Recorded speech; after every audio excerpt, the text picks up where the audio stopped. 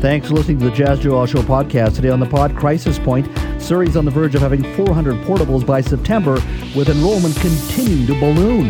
Mayor Brenda Locke joins us. Plus, America Bound. How does a small U.S. border city known for Bella's Fair Mall, Costco, and Trader Joe's have extra cancer care capacity compared to Metro Vancouver? Plus, has it come to this? Towns across BC introduced bylaws banning drug use in public places. Will it have any effect? That's all next on the Jazz Joel Show podcast.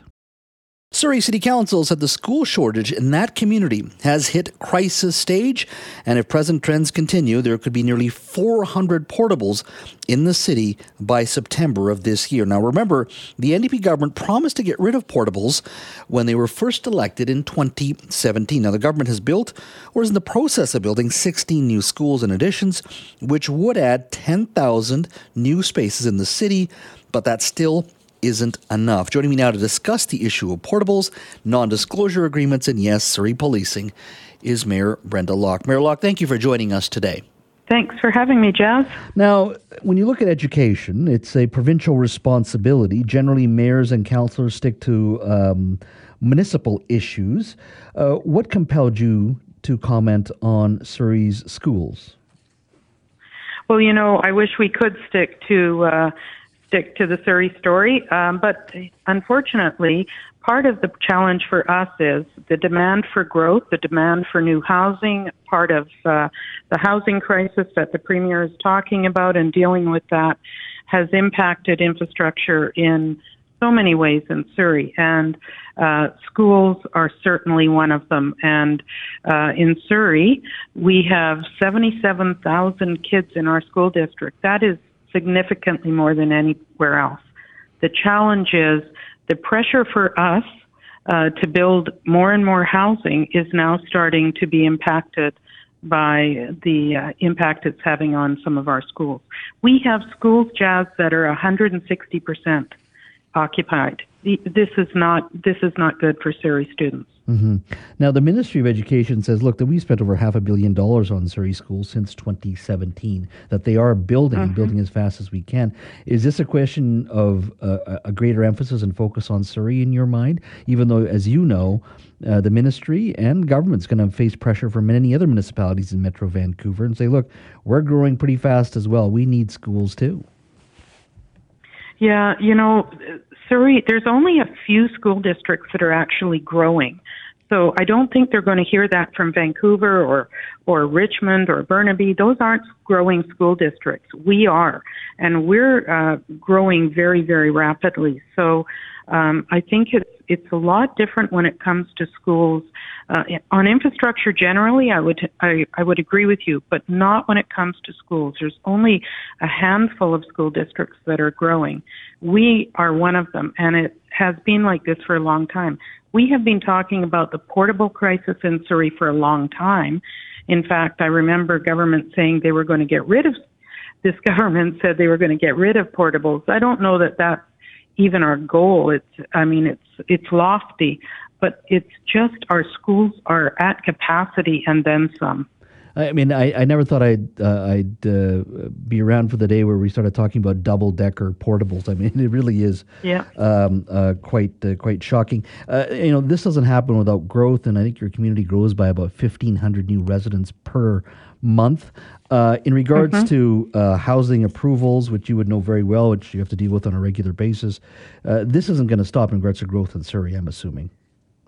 No, and it isn't, and that's at the bequest of Metro Vancouver. The regional growth strategy for this area is very, very directed at south of the Fraser. So it's Surrey, Langley, and North Delta. We are where the growth of this whole area is going to be, and so with that, obviously, is the challenge with infrastructure and schools in our area. I can tell you, we have a very young community. If for anybody who's been here on the weekends, you'll know our parks and our fields are full of kids and youth, and So schools are a very, very large part of the equation for infrastructure in our city. Since I have you here, I do want to ask you a couple of questions just in regards to policing. There was conversation last 24 hours or so that you would have to sign a non-disclosure agreement, an NDA, which some would argue is a common thing when it comes to looking at sensitive documents, when it comes to the government, because some of this information you do not want ever to be out because you don't want the bad guys to have information on staffing. I just want to get a sense of where are we on this? Are you going to be signing an NDA to actually look at that report that the province did provide? First of all, I'll tell you, I see sensitive material every single day, Jazz. I am the chair of the Surrey Police Board. I see it in my role as the mayor. I already have my own sign off on things that I have to adhere to, and of course we have closed meetings. All of council does. But the problem is we didn't have an NDA before us. And I heard yesterday, and I was disappointed to hear this, quite frankly. I heard yesterday the Solicitor General say, all I have to do is sign the NDA. Well, the fact of the matter is we don't have the NDA. That is being worked out between the lawyers, between the province and the City of Surrey lawyers. It's not something that is in front of me to sign. And I found that rather disappointing. And either he doesn't know, or he just doesn't understand that it is the lawyers that are working on the NDA. We still don't have it yet.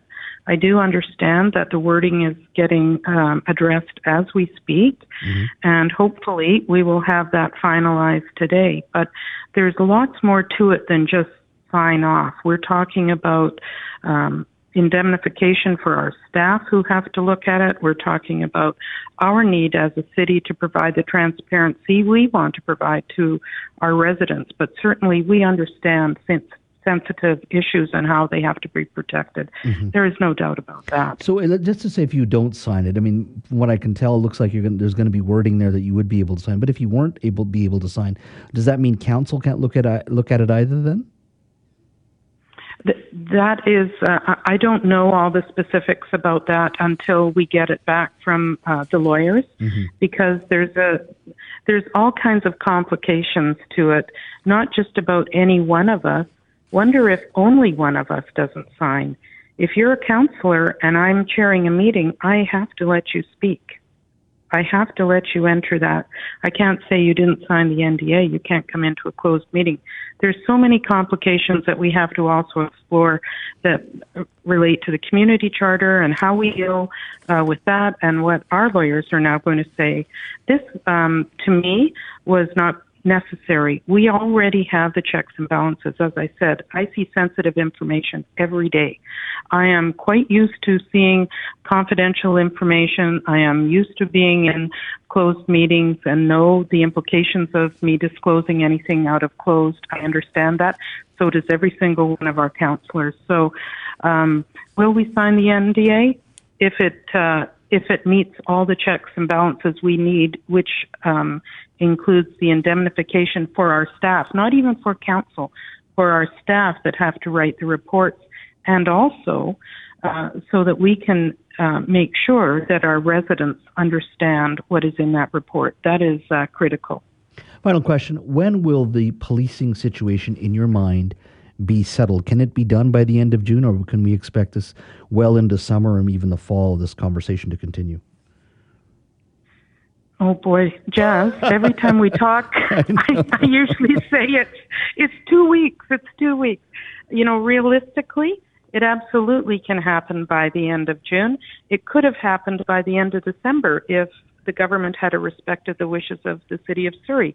And the reality is both the Minister and the Premier have stated that it is the responsibility and it is the right of the City of Surrey to choose their police force. So we're going to hold them to that, and we're going to get this report, and we'll see what happens moving forward. But you know what? We're working as fast as we can. It has been the Solicitor General that waited till the 28th of April to provide any information. So, are you open to having the SPS as the police force for Surrey, or do you still think it would take a lot of information to convince you? Are you still of the mind that it still should be our CMP before reading this report? Well, I haven't got any reason to change my mind, that's for sure. I haven't seen anything in the report, the redacted report. I haven't had anything of any substance from the Surrey Police Service that would make me change my mind. Absolutely not. And then when I look at the fiscal reality, this is not a good idea for Surrey. So, no, I have no reason to change to the SPF. Brenda, thank you so much for your time. Looking forward to having you on the show for an extended conversation in a few weeks. Thanks so much. Thanks, Jazz. Bye now.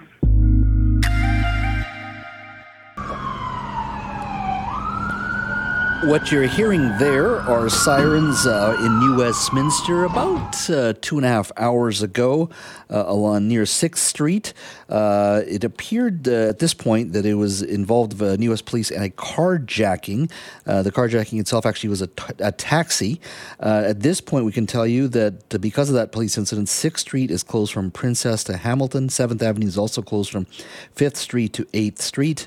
And police are asking residents to avoid the area as they continue their investigation. So there was a police pursuit of some sort in that uptown area. And like I said, it was from what we hear so far, is a carjacking, but that has not yet been confirmed by police. And the carjacking actually involved a taxi. Joining me now to talk a little bit about the event and the broader issue of crime and safety is a witness to today's event, Paul Minhas. Mr. Minhas is a New Westminster City Councillor. Paul, thank you for joining us. Thank you, Jazz. Thank you for having me. Quite an eventful afternoon for you. Tell me what you saw. Jazz, first I would like to, I just want to remind the audience as well as you that I'm still shaking and quite the adrenaline rush. And, never did I ever think that I was going to witness something like that. You only see it in the movies. What I saw today was extremely disturbing. Mm-hmm. And I'm sure everybody that witnessed it, it's beyond words as to what's happening or what happened today and what's happening in New Westminster. Mm-hmm. Well, let's talk about the incident first, and let's talk about the broader issue for a second. So from what I saw, and there's some video posted on Twitter, there appeared to be a taxi driving down the street, and there was a police pursuit. There were police coming from the other side as well. The taxi itself, from what we hear so far, it wasn't a taxi driver driving the cab. It appeared to be, or some witnesses have said, a carjacking of some sort? Yes. I guess the incident started quite some time ago. And when I was around the neighborhood or the area of where everything unfolded, they had cornered the gentleman in the taxi, and he wasn't the taxi driver. It was carjacked, and they cornered him first around 6th and 6th, and somehow he managed to get away from there. And he came down on 6th Avenue, and then finally in the intersection of 6th Street and 7th Avenue is where they finally got to him, and they pulled him out of the vehicle. What was going through your mind when you saw that? Not in my city. This is just crazy. These are things, like I was saying earlier, things that you see in the movies. We have had, I think, almost 3 stabbings in the last month or so. An open-air shooting where one person got injured, and luckily nobody else got injured or killed. And now a carjacking. I cannot even imagine what is going on through with that taxi driver that had to deal with that, and everybody that was involved in this. Unbelievable. Sorry, what do you think is causing this? There's a lot of factors. I think myself and Councillor Fontaine, we tried to bring motions earlier. We were defeated 5-2, but I believe this council. Every time we try to bring something forward, myself especially, it's misleading, it's misguiding, misinformation, including what the police officers are saying or whatever. I think this council, backed by the NDP on a provincial level, is not listening to the people, the residents, or the business community, and especially Vancouver, with all its challenges, moving people out of the Main and Hastings area. They're being pushed out to the suburbs, and New West has become a prime destination, a location, and we are seeing the results of that with examples of today. So the clampdown that we saw with Vancouver Police, Fire, the tent city, you're saying that clampdown has led to some of the challenges and problems that Vancouver's had to deal with. It's been pushed out to New Westminster. And when you say the problems, are you talking about open drug use, violence, all of that? It's a combination of everything, from graffiti to disorder to broken windows, breaking into businesses, residents, all the crime, including people, their safety. Everything is to do with the people moving into the neighborhood. A lot of the people that are moving into the neighborhood, they're not even residents or part of New Westminster. And, it's a challenge for the police. I believe we just lost, from what I heard, 3 other officers to Surrey Police last week alone. Last year, we lost 20 officers. And the police can only do so much, and especially with this one right now. Definitely he got arrested. Is he going to be out on bail by dinner time, 5 o'clock today? That's the bigger question. And I think the upper government, provincial government, the federal government has to do a lot more. This is becoming a very common thing, and it's being subjected. The people are being subjected to something they shouldn't be subjected to. Now, Mr. Minhas, you said that you and your fellow councillor Daniel Fontaine, brought in or wanted to introduce a motion, but it was voted down. Was that similar to what many other councillors throughout British Columbia are bringing forward to their councils, the banning of drug use in public places such as public parks, playgrounds, and beaches? Absolutely. You're absolutely right about that, Jazz. And I think we, all councillors and mayors throughout the province, have to look into this. There's much bigger consequences as to what's going to happen next. I see it day in, day out. I work from morning till evening, and I have a small business on Columbia Street. I used to have 2 businesses, and I've even lost my main business of 18 years due to a fire. And these challenges are constantly going to arise if we, as elected officials, do not address the necessary, problems that we are facing.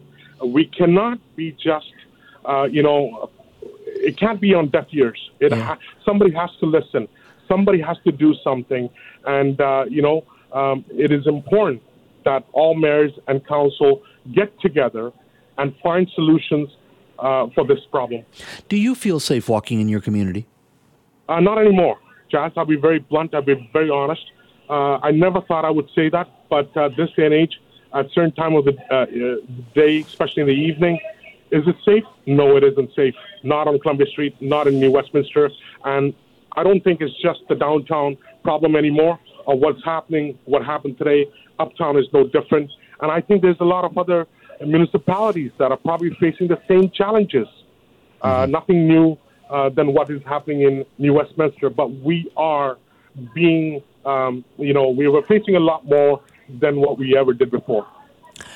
Paul, a very eventful day for you. I really appreciate you making time for us. I know what you saw was just a few hours ago, but thank you so much for sharing your story today. Thank you, Jazz. Let's talk about the hot weather. I'm sure if you're out and about, you're enjoying the pleasant weather outside. It's been pretty good today, but there were some really hot days earlier this week, and if you don't have a cooling system in your home, whether it be a pump system or an air conditioner, it can be quite challenging. And we certainly know with high temperatures, which we saw during the 2021 heat dome, it led to people dying because they did not have cooling systems. It also pointed out a significant weakness in our overall public safety system, not just the provincial level, but at the municipal level. This year, even last week, as we talked about the heat that was coming, we spoke to Patrick Johnstone, the mayor New Westminster about potentially opening up cooling stations in the community. But one of the things at the Vancouver Local Government Association meeting recently, there was a policy put forward, which was defeated, but it was a very close vote. It was put forward by Port Moody, basically saying that landlords moving forward are, of course, as we know, responsible for providing heat whenever you pay your rent. But they also, in that policy, proposed policy, they would also be responsible for a cooling system of some sort. Now, I say all of this because other governments seem to be moving forward when it comes to learning from the heat dome. And I'm talking about Washington State and Oregon, and both states, to a certain degree, are working towards providing air conditioners for those most at risk, and especially those that are low income. Joining me now to talk a little bit about these heat events and helping our fellow citizens is Rowan Burge. He's a provincial director of the BC Poverty Reduction Coalition. Rowan, thank you so much for joining us. Yeah, thanks for having me today, Jazz. Happy to be here. Walk me through this. What kind of things are you hearing during this week in regards to people dealing with the heat and even perhaps previous events? What are you hearing from low-income residents? Yeah, for sure. So, a lot of people are really worried and concerned for their health and safety. We work with a lot of folks that are fairly isolated and don't have access to some of the same resources that other folks might. So, as you pointed out, air conditioning is such an important mitigation tool, but not everybody can afford an air conditioning unit or a heat pump or the cost of energy that it takes to run those systems. And so, we really look to Washington and Oregon and what they've implemented in terms of advocating for free units for people who are on social assistance. So we're really strongly recommending that the BC government take that up as well. So to my understanding, the Oregon legislature passed the law in March of 2022, and that was in response to the previous year's heat dome that killed more than 100 people in that state. When they say distribute air conditioners to those who can't afford it, it's like a cooling unit you can put in a room that you could purchase at a Canadian Tire. Is that what they mean by air conditioners? Yes, that's exactly right. And, if we start to think about cooling as a human right rather than sort of as a luxury or like a thing that people just get to enjoy and appreciate in the summer, there's a good reason for that being thought of as a medically supported, life-sustaining device for folks who can't afford, those cooling access in these kinds of extreme weather events that we're seeing.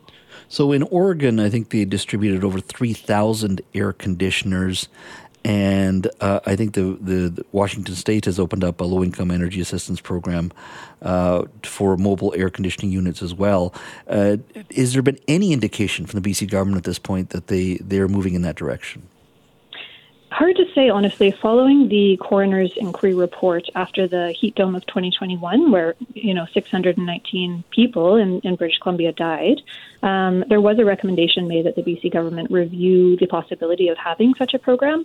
Unfortunately, the program is not yet in place, and it's about 5 months overdue from when we're supposed to hear more from that review process. So, it's been 2 years since the heat dome of 2021, and, we're anticipating hot weather this summer, so we're really advocating to push forward with that program and that sort of review to see if that might be feasible in BC, because we know that, the problem isn't that people don't know it's hot, it's that they can't afford, the thing that would keep them cool. Mm-hmm. Do you think perhaps, forget the provincial government, because it can be a bit slower moving and it's got the whole province to worry about. Let's say I'm taking New Westminster as an example. If the community of New Westminster, were to purchase, let's say 50 of these units, wouldn't that be better? And then, residents can at least come in, put a deposit down and use those units for a set period of time. Let's say it's kind of like borrowing a library book. You take it away for a week, knowing full well there's a weather event coming. Would that not be a bit more grassroots and perhaps closer to residents who need it? Absolutely. Yeah, I think that's a brilliant idea. And, I commend New West for considering that as an option. I think, if municipalities are able to activate whatever kind of heat responses that support folks experiencing barriers, that's fantastic. Because we know that, many people can't access a cooling center in the same way. If people with mobility issues, a lot of seniors who may experience, different challenges, that can be a really nice alternative option. But I think we really need a suite of mitigation measures to make sure that people are being protected and cared for and safe in these kinds of events. I brought up the issue of the Lower Mainland Municipal Governments Association that voted down the proposal by Port Moody, which basically says that landlords already responsible for providing heat would also be responsible for providing cooling system. Would you support something like that? Because we've heard from landlords who just call the open line here and said, look, I've got enough costs. I shouldn't be the one responsible for a cooling system as well. There's got to be a better system. Or are you supportive of putting the onus on landlords to providing perhaps one of those cooling systems that you and I were talking about? Yeah, we really do support more regulation in this area. I know it's really challenging for, individual landlords to, afford this extra equipment, and there's not a lot of incentives for landlords to provide this kind of cooling for their tenants. But we do know that it is an important part of a human rights spectrum in terms of cooling, and so many people would really benefit from having access to cooling in their buildings and suites, and other housing programs, social housing, supportive housing, shelters. Also, we really are encouraging folks to take on policies that would ensure heat and cooling access. For so long in Canada, the issue was keeping people warm in the winter, and it's a different kind of infrastructure that we're sort of having to develop as we see temperatures rise. This wasn't an issue 10 years ago, and now it is. And now we have to really be robust to prevent the loss of life that we saw 2 years ago that would have been preventable had we known how to better care for people living in BC and their access to cooling. Did you ever think that as a provincial director of the BC Poverty Reduction Coalition, you'd actually be talking about air conditioning? No, honestly, we weren't very climate involved for quite a long time, but more and more as we see climate impacts sort of disproportionately affect low-income people and some of the other populations that we work with, like elder folks and people with disabilities, it's become more and more a part of my job. So it's definitely an evolution we didn't predict. Yeah, it is a much different environment, that's for sure. Rowan, thank you so much for your time today. For sure. Thanks for having me. Yesterday, the Vancouver Park Board held a flag-raising ceremony at Brockton Point in Stanley Park. The flags that they unveiled represented the Musqueam people, the Squamish people, and the Tsleil-Waututh nations, and those flags will fly permanently in Vancouver Stanley Park. Now, it's the first time the local First Nations flags have been permanently raised in one of the city's parks. Now, the recommendation to raise those flags come from Stanley Park's Intergovernmental Working Group, which includes staff from the Park Board and, of course, the three nations as well. It's obviously a conversation in and around reconciliation as well. At that event, Wilson Williams, who's a Squamish Nation elected councillor and a spokesperson, spoke. Here's what he had to say. By 1923, those living here were considered, and I'm going to use the word again, because we didn't know what the word was, as squatters. We became squatters in our own village. That was Squamish Nation elected councillor Wilson Williams. And Mr. Williams went on to say that by raising those flags yesterday, it's a way to demonstrate to the outside world that First Nations people are deeply connected to the land and water, and raising the flags also encourages the broader community to learn more about our history, our culture, and traditions. Somebody else who was there was Scott Jensen, who's the Vancouver Park Board Commissioner, who joins us now. Scott, thank you for joining us today. My pleasure. Thank you for having me. How important was yesterday when it comes to raising the flag at Brockton Point from the Musqueam, Squamish, and Tsleil-Waututh nations? I find it was an extremely important event. It was very moving to be there. That land was a gathering place for those three nations that predates our Vancouver by thousands of years. And to have that location be the location for the raising of those flags, and the first flags, in a Vancouver park, it was so special. Mm-hmm. And will the flags of those three nations remain permanently then? Yes. Those flags replaced three other flags that were there: the Canadian flag, the BC flag, and the Union Jack. And I understand they were taken down in 2017 due to aging infrastructure. Was there any conversation about keeping those flags in and around Brockton Point as well? If there was, I wasn't privy to those conversations.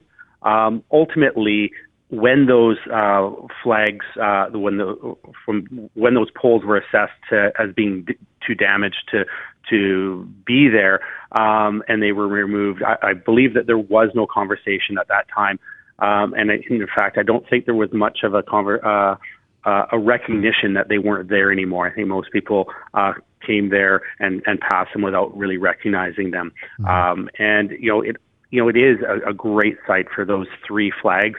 I think as most people who live and breathe in Vancouver understand, you don't have to go very far to see the British Columbia flag, the Canadian flag. They are proudly displayed throughout the city. Having this one location, this very special location to have these three flags, I think is really significant and really symbolic of our desire for reconciliation. Mm-hmm. There are Canadian flags and BC flags and even the Union Jack. Are they displayed in other parts of the park? I'm not sure, honestly, to tell you the truth. I believe if I was to go to probably Prospect Point, I believe there are some flagpoles there. But ultimately, when I go to Stanley Park, I'm drawn to the beaches and to the totems, and that's what brings me in there. And certainly, I also love visiting seeing the horses, the VPD mounted unit when I go to Stanley Park. I'm not really looking for flags. However, I will make a point of noticing the flags at Brockton Point from now on. Yeah, the reason I was asking that is, I understand, and you raise a very good point in regards to the Musqueam, Squamish, and Tsleil-Waututh nations and their people being there for thousands of years before European settlers and immigrants from all over the world have come to Vancouver since then. But in regards to reconciliation, do you think it would have been better to include the Canadian flag and the BC flag and perhaps the Union Jack, to reflect our past history with these people who were there thousands of years before in regards to reconciliation? I would say that the intergovernmental team that worked through this did a great job. And, from my personal perspective, and this is just my personal perspective, I understand that some people may be really upset that a flag has been removed from that area. Again, my personal perspective is to take that feeling and times it by how much your house matters to you. And imagine losing your house. And that's what happened to the families of those Indigenous people that lived there. They were removed from their home. And so when I look at that flag, that symbolizes a step towards a new direction where we recognize our past, where we recognize that we as a people can reconcile, we can move forward, but we do need to acknowledge the truth of where we are and how we got here. Mm-hmm. And so if losing that Canadian flag is really hurtful to you, I understand that. But you also have to understand how that how the Musqueam, Squamish, and Tsleil-Waututh feel about losing that land in the first place, and understand the momentousness of having those flags come and fly at Brockton Point yesterday. Mm-hmm. And I'm sure it was very moving ceremony as well. Will there be other opportunities, or the park will take other opportunities to look at other places where a flag could be raised or First Nations culture could be recognized within the park board system? Are there other opportunities the park board's looking at? Yes, and we have a great staff that is looking at how we can be much more inclusive to including not only these flags, as you said, art. Public art is something that really draws a lot of people. In fact, I've mentioned already, the totem poles in Stanley Park, although they're not Indigenous to that area, and those are totems that represent many different parts of British Columbia, that is one of the most visited spots in Stanley Park, and that concession is our most profitable concession in the park. This is something people care about, and the more that we can reflect that throughout our city, the better off. And the more it is actually Indigenous to the Musqueam, Squamish, and Tsleil-Waututh, and not representative of other areas throughout Canada. Certainly that's something that I think many of us are proud of, but we also can really showcase the art and culture of the people that have lived here since time immemorial. Mm-hmm. And again, I look at the Inukshuk on along English Bay. How many people come there and take photos? Our First Nations culture is celebrated in Canada, and it is not something to be feared. It is something to be celebrated, and it adds so much more vibrancy to our city. And I'm really looking forward to seeing how we can weave that into what we already have as a beautiful city and showcase and learn about our culture and the people that lived here for so long. Scott, thank you so much. Continue to live here. Absolutely. Thank you so much for your time. My pleasure. Thank you for calling.